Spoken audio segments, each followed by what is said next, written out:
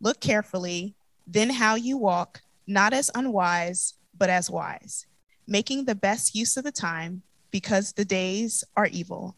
Therefore, do not be foolish, but understand that the will of the Lord is, and do not get drunk with wine, for that is debauchery, but be filled with the Spirit, addressing one another in psalms and hymns and spiritual songs, singing and making melody to the Lord with your heart, giving thanks always and for everything to God, the Father, in the name of the Lord Jesus Christ, submitting to one another out of reverence for Christ. This is the word of the Lord. Be to God.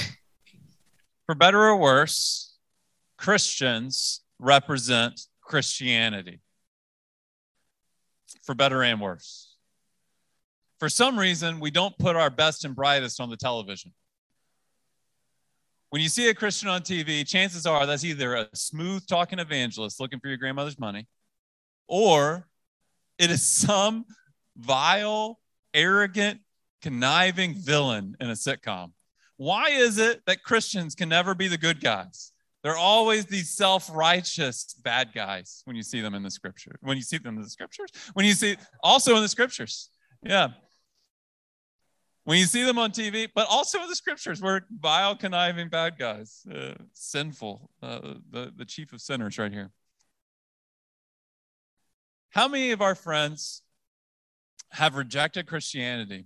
Not because they examined the evidence and found it wanting, but because they know other Christians and their life did not represent the type of life that they would like to live. But friends, you cannot disprove Christianity by saying that Christians are terrible people, because we know that we're terrible people. That's why we're Christians. That's why we need the grace of God, is because we are not people that live up to who he is. Christianity is awesome for that reason. We believe that anyone can become a Christian. It's not a club for moral elites. It's a hospital for sinners. Jesus himself, friend of sinner. Maybe you're here today and you feel like you do not measure up. You compare yourself to the ones around you and you say, I am nothing like these people. They have got their act together. And I'm here to tell you that Jesus is a friend of sinners. That he delights to take those who are his enemies and make them into his representatives. It's a good news that we have in the gospel, that we do not have our lives put together, but we need him to put us together. Church, we must be careful how we live because we represent God. And he loves to take sinners and turn them into representatives, but the process of the Christian life must be a turning from your former way of life and a turning toward following after Christ and understanding him. This is what we've been studying in the past several weeks, and I know it's been a couple of weeks, so let me give you a little bit of a recap. Last week, we said in Ephesians chapter 5, verse 1, therefore, be imitators of God as beloved children. We're called to imitate God. And when you imitate God as beloved children, you represent God. I have 3 kids, and for better or worse, those kids represent me. And sometimes they do things, and I say, oh boy, you're representing me a little bit too accurately here, and it's embarrassing. And sometimes they do things, and they represent me quite well, and I just swell with pride, and there's no way that I can fight that back.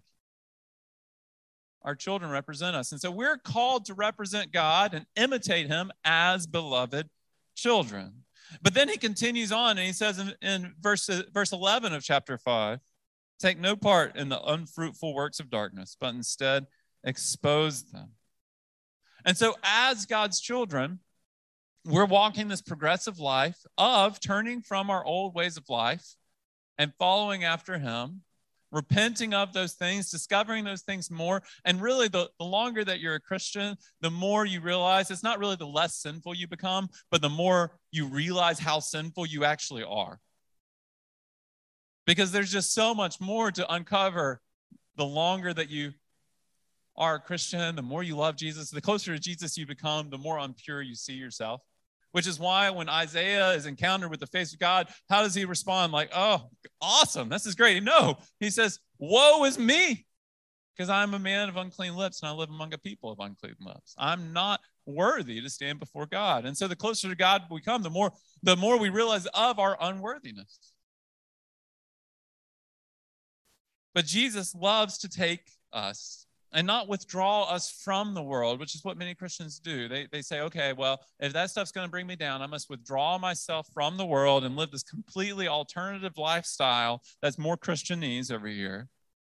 No, we don't live a withdrawn life. No, we live a life where the world is withdrawn from us and we represent Jesus in the world. And so I want to talk about this idea that Jesus takes sinners and turns them into representatives. And 3 different points here as we walk through our passage in Ephesians chapter 5. And the first point is representatives of God live wisely. Second, they are filled with the Holy Spirit. And third, they participate in the life of the church. They live wisely, they're filled with the Holy Spirit, and they participate in the life of the church.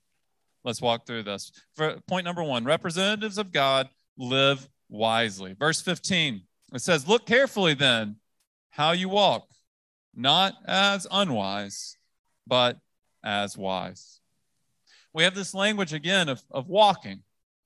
When you see the scriptures talk about the Christian walk, they're saying that this is how you live all the time, what your life looks like, because you walk all the time. It's not something that you merely do sometimes, but it's an intentional walk.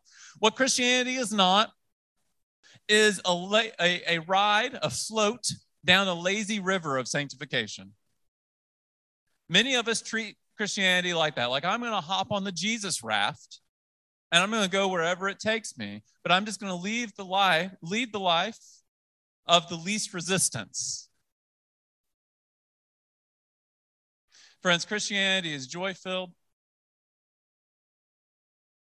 It's worshipful.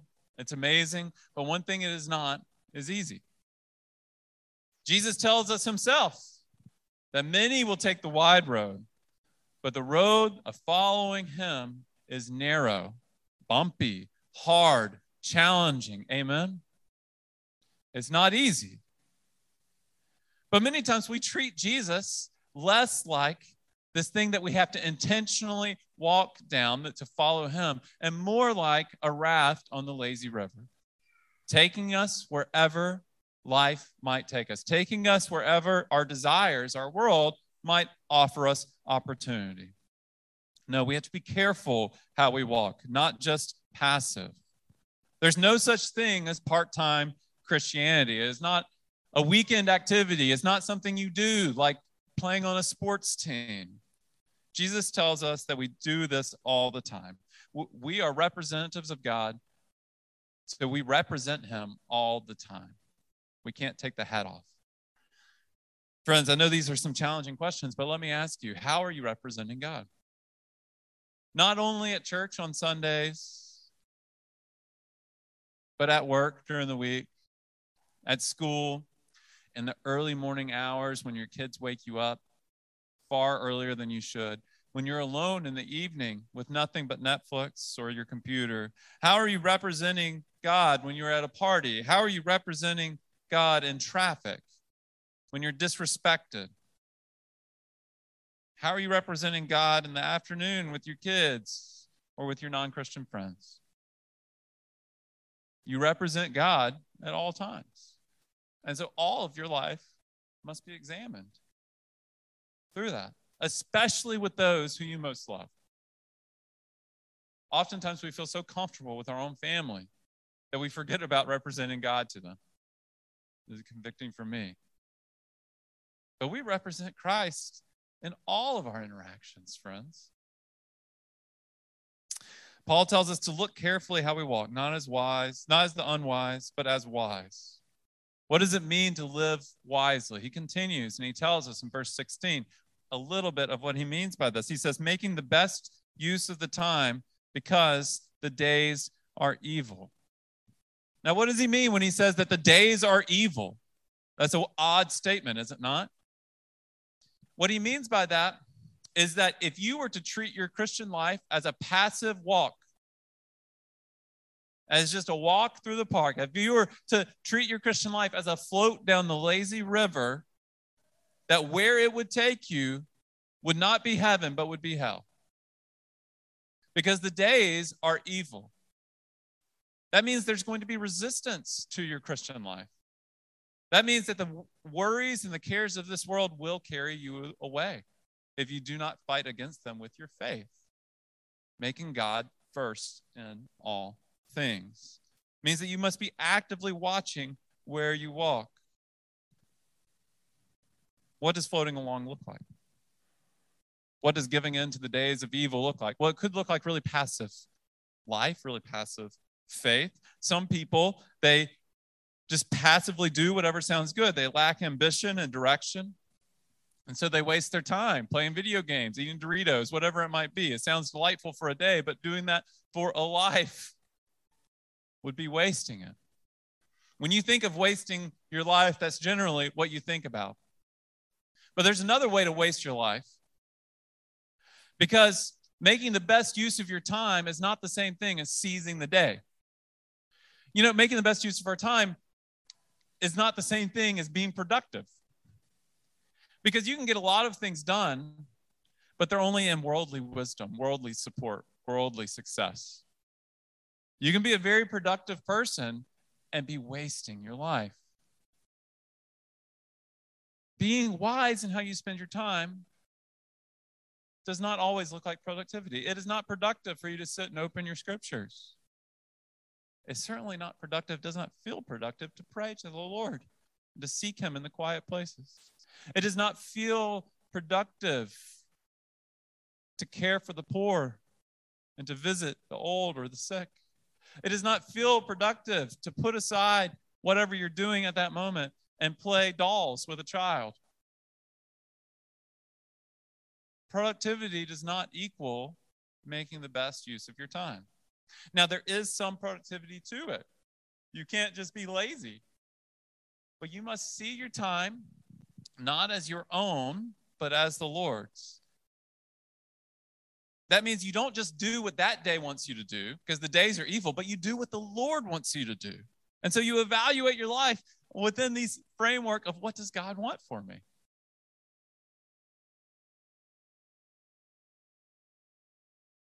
Church, you can waste your life with Netflix and social media and video games. Or you can waste your life pursuing worldly success and making a high dollar salary. One life will soon be past. Only what's done for Christ will last. Verse 17 says this: therefore, do not be foolish, but understand what the will of the Lord is. And so he equates foolishness with the person who does not understand what the will of the Lord is. If you live your life for yourself or for the world and passively being pushed around by whatever you're desiring at that moment, you're not living for the will of the Lord. Wisdom means that you can discern what is the best use of your time and your efforts, and you can focus your energy on those things. Church, Satan wants to distract you. And we must fight. Look carefully how we walk so that we can live as the wise and not as the unwise. So examine your life. Examine the past week. Examine the past day. Because this is like one of those quotes that haunts me at all times. But Annie Dillard says, how we spend our days is, of course, how we spend our lives. So we must examine our life carefully. Now, the second thing about being a representative of God is that representatives of God are filled with the Holy Spirit. Representatives of God are filled with the Holy Spirit. Verse 18, he continues after verse 17 that we just finished. But verse 18, he says this: and do not get drunk with wine, for that is debauchery, but be filled with the Spirit. There's a lot here. What does it mean to be filled by the Spirit? When I think of that term, be filled with the Spirit, the first thing that I think of are the charismatic gifts of the Spirit. I think about speaking in tongues. I think about prophecies. I think about healings. I think about all that sort of thing. And while I do believe that those things happen today, I believe that the gifts of the Spirit are active and moving in God's church. I don't think that's what he's talking about right here. Because this is the phrase that pops up many times throughout the scriptures, and it's usually not connected with the gifts of the Spirit. In Acts chapter 6, they're looking for deacons. And they say, well, what should we do? They said, pick out among you 7 men of good repute, full of the Spirit and of wisdom, whom we will appoint to this duty. It says nothing about the gifts of the Spirit. It just says full of the Spirit and of wisdom. Do you see how wisdom and the Spirit are connected there? This isn't the only time that they're connected. They're connected throughout the scripture. For you to be a wise person is to be a person who's full of the Spirit. There's also this other sense of what does it mean to be filled with the Spirit? There is a sense, and you might be thinking this, that all Christians have the Holy Spirit. And that's 100% true. When we trust in Christ, the Holy Spirit fills us. We are given the gift of the Holy Spirit. He is a comforter. He is an advocate. He is someone who cares for us. We have this gift of the Holy Spirit as Christians. But again, this term, be full of the Holy Spirit, it seems like there is a sense in which there are times when we can be more full of the Spirit and less full of the Spirit. Because they're looking for these men, these deacons that are full of the Holy Spirit. Wouldn't it just be easier to say, find Christians? No, there's a way to be more full of the Holy Spirit as a believer. Acts 4:8, again, the same type of thing happens. Peter is giving a talk, and it says, then Peter, filled with the Holy Spirit, said to them, rulers of the people and elders. And he continues with this speech. Now, was Peter not full of the Holy Spirit before that? No, he was given a special being full of the Holy Spirit. So for us as Christians, what does it mean to be full of the Holy Spirit, to be filled with the Holy Spirit? And I think the key to understanding what it means to be filled with the Holy Spirit is to understand it in this context. Because what does he say? What does he compare it to? He says, do not be drunk. I've actually heard this phrase before where I've heard that Russians call being full, being drunk, being full. And I texted a Russian friend of mine and said, is that true? Do Russians call being drunk full? Because there's this passage that says, like, don't be filled with wine. And she was like, yeah, that is a phrase for being drunk, be full, but no Russian would be filled with wine. It's far too weak. I thought that was pretty good. This context of being filled with the Spirit is compared with being drunk, being filled with wine. It's not the only time that this happens in Scripture. In Acts 2, when they first received the Holy Spirit as a gift from God, people stood up and they mocked and they said, they're filled with new wine. But Peter, standing with the 11, lifted up his voice and addressed them, men of Judea, and all who dwell in Jerusalem, let this be known to you and give ear to my words, for these people are not drunk as you suppose, since it's only the 3rd hour of the day. Peter's like, it's 5 o'clock somewhere, but not here. All right. We're not drinking yet. It's too early. And so there's something else going on here. Now, let's talk about alcohol for just a minute, because he's talking about being drunk. The scriptures never prohibit the use of alcohol. Never. In fact, the alcohol is seen as a gift from the Lord in the scriptures. In Psalm 104, it says that wine is a gift from God to gladden the heart of man. We also know that Jesus drank wine throughout his ministry, that when the wine ran out at the party, what did he do? He made more. He did drink. In fact, with communion, this idea of grape juice being communion, this is why we normally offer wine or juice, whichever your conscience permits. And I think and I'll get into that more in a second. But the Welch's grape juice was founded in 1869 as an alternative to wine being used in communion. It was founded for that purpose, for Christians. It's just kind of funny. But alcohol, just like any good gift from God, becomes evil when it is misused and abused. Alcohol is a gift, but being drunk is a sin. And I can speak from personal experience in this context, not that I've personally been drunk, but that I grew up with drunks in my home. My father was a drunk until the day he died. My mother had a boyfriend that lived with us from the time I was 7 until I was 21, who was a drunk. And I have a ton of stories that I used to find really funny about drunk people because I had a lot of them growing up around me. And the older I get, the less often I tell those stories because the less funny they seem, the more sad they become. Alcohol has the power to wreck lives. And here's the thing with alcohol is you don't know when you're in that life-wrecking spot. And this is the thing that they teach you in AA all the time until you hit rock bottom. AA isn't for people who, well, like I was drinking a little bit and then I thought I might have a problem. No, it's people who've hit rock bottom. And in fact, that's like one of the tenets of AA, Alcoholics Anonymous.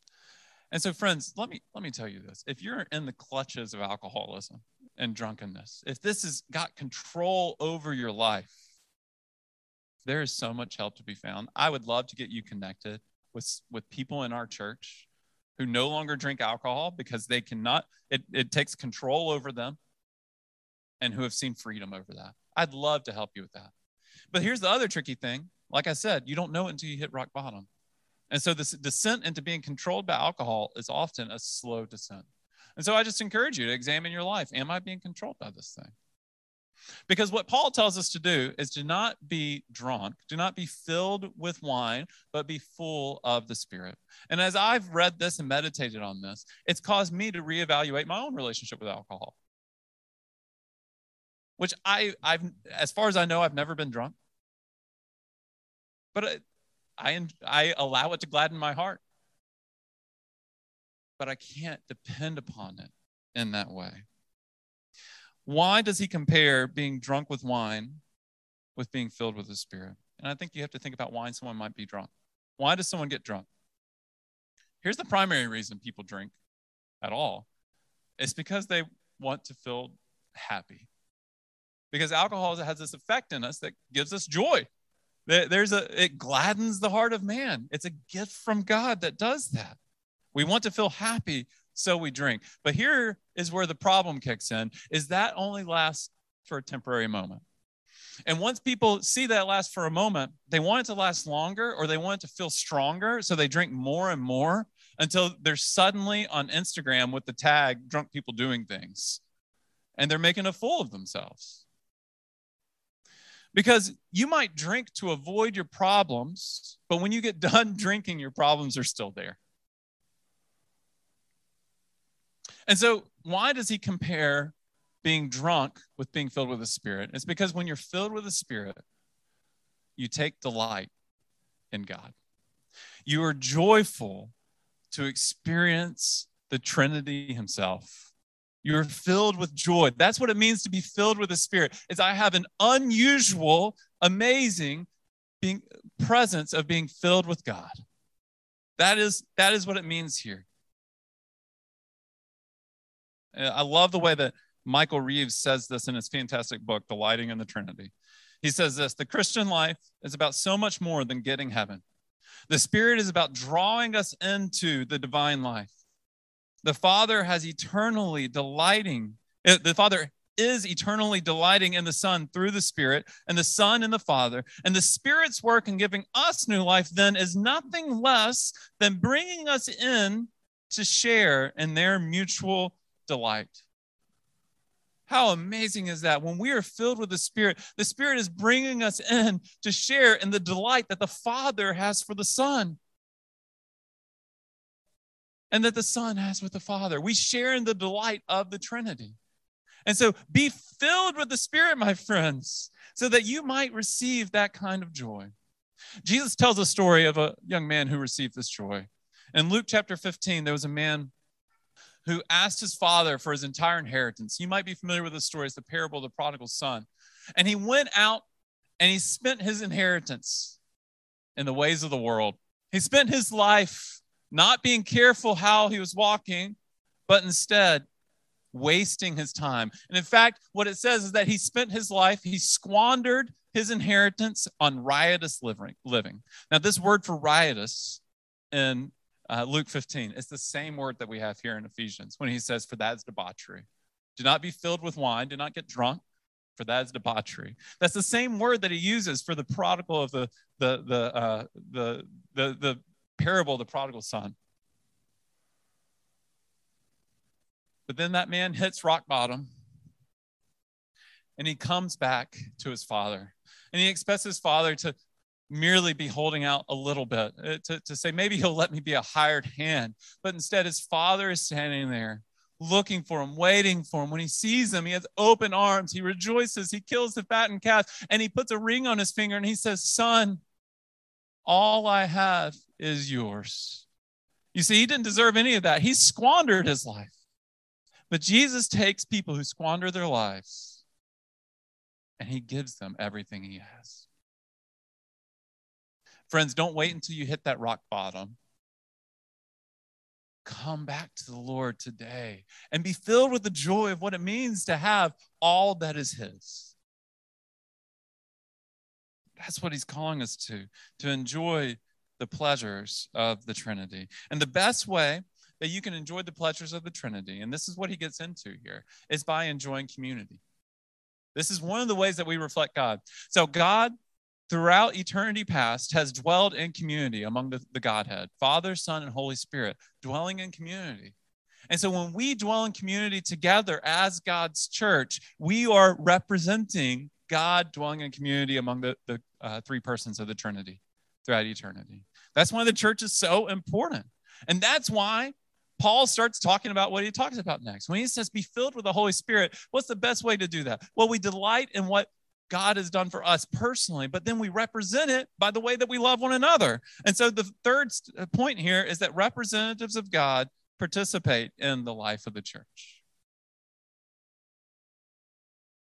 And quickly, I'm going to run through what he has here for us, because he has 4 essentials to representing God in our relationships within the church. And the first essential is this, that we sing songs to one another. Verse 19, addressing one another in psalms and hymns and spiritual songs. When we sing, this might be a little different to you, but when we sing, it's not just to Jesus that we sing, but we sing to one another. I had a very profound experience one time when this was true. And I came into a church gathering, and the first song that we started singing was Be Still My Soul. And at that time in my life, I had a very restless soul. I was dealing with some issues personally. And I just remember sitting down and listening to the saints of God sing, Be Still My Soul, the Lord is on your side. And to hear everybody's faith magnified in that room filled my soul with the stillness that I so desired. It was through hearing the voices of the people of God, not just the worship leader, but the whole people of God, when my soul was brought the relief that I longed for. And I had this emotional moment. Friends, this is one of the reasons why we've prioritized getting back to in-person church from the very beginning. We were one of the first churches to get back to in-person church. And we want to take coronavirus very seriously, and we have taken it very seriously. My wife, for goodness sake, she's a public health student at BU. We take the coronavirus very seriously, but when you don't have the voices of God's saints encouraging you, you're missing something very important. We need each other's voices when we sing. We need to hear from one another. We need to represent God in the way that we love one another. We speak the truth to one another. You can't do that on a live stream. And the second thing that we have is we sing to God with our whole hearts. Continuing in verse 19, he says, singing and making melody to the Lord with your whole heart. So we sing to the Lord with our whole heart, but also to one another. So there's 2 audiences of worship, to the Lord and to one another. And I would even say that 2 outsiders might even be one, because as someone walks by, I can show you the stories of people who've walked by churches and heard people singing and were drawn into it. There's all these reasons to sing. The third way that we represent God as we participate in the life of the church is we give thanks to God at all times. Verse 20, giving thanks always and for everything to God the Father in the name of our Lord Jesus Christ. Number 4, we submit to one another. Verse 21, submitting to one another out of reverence for Christ. When you're filled with the Holy Spirit, when you're representing God, you don't walk around boastful, trying to one-up everyone else, but you set your mind and your heart on the one who had every reason to be worshiped, had every reason to be lifted up, and yet he came as a lowly, humble servant. And he gave up his life for the good of all, for his enemies. He laid down his life on the cross and bore the wrath that we deserve. And he was raised victoriously from the grave. And as we trust in him, we follow in his footsteps, not lifting ourselves up, but humbly submitting to one another. We humbly submit to one another.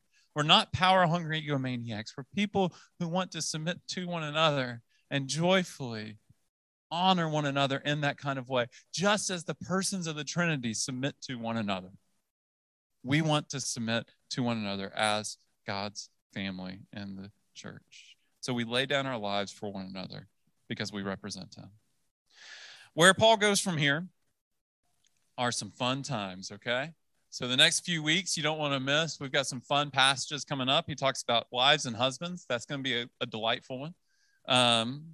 We're going to spend 2 weeks doing that one because there's a lot to talk about there.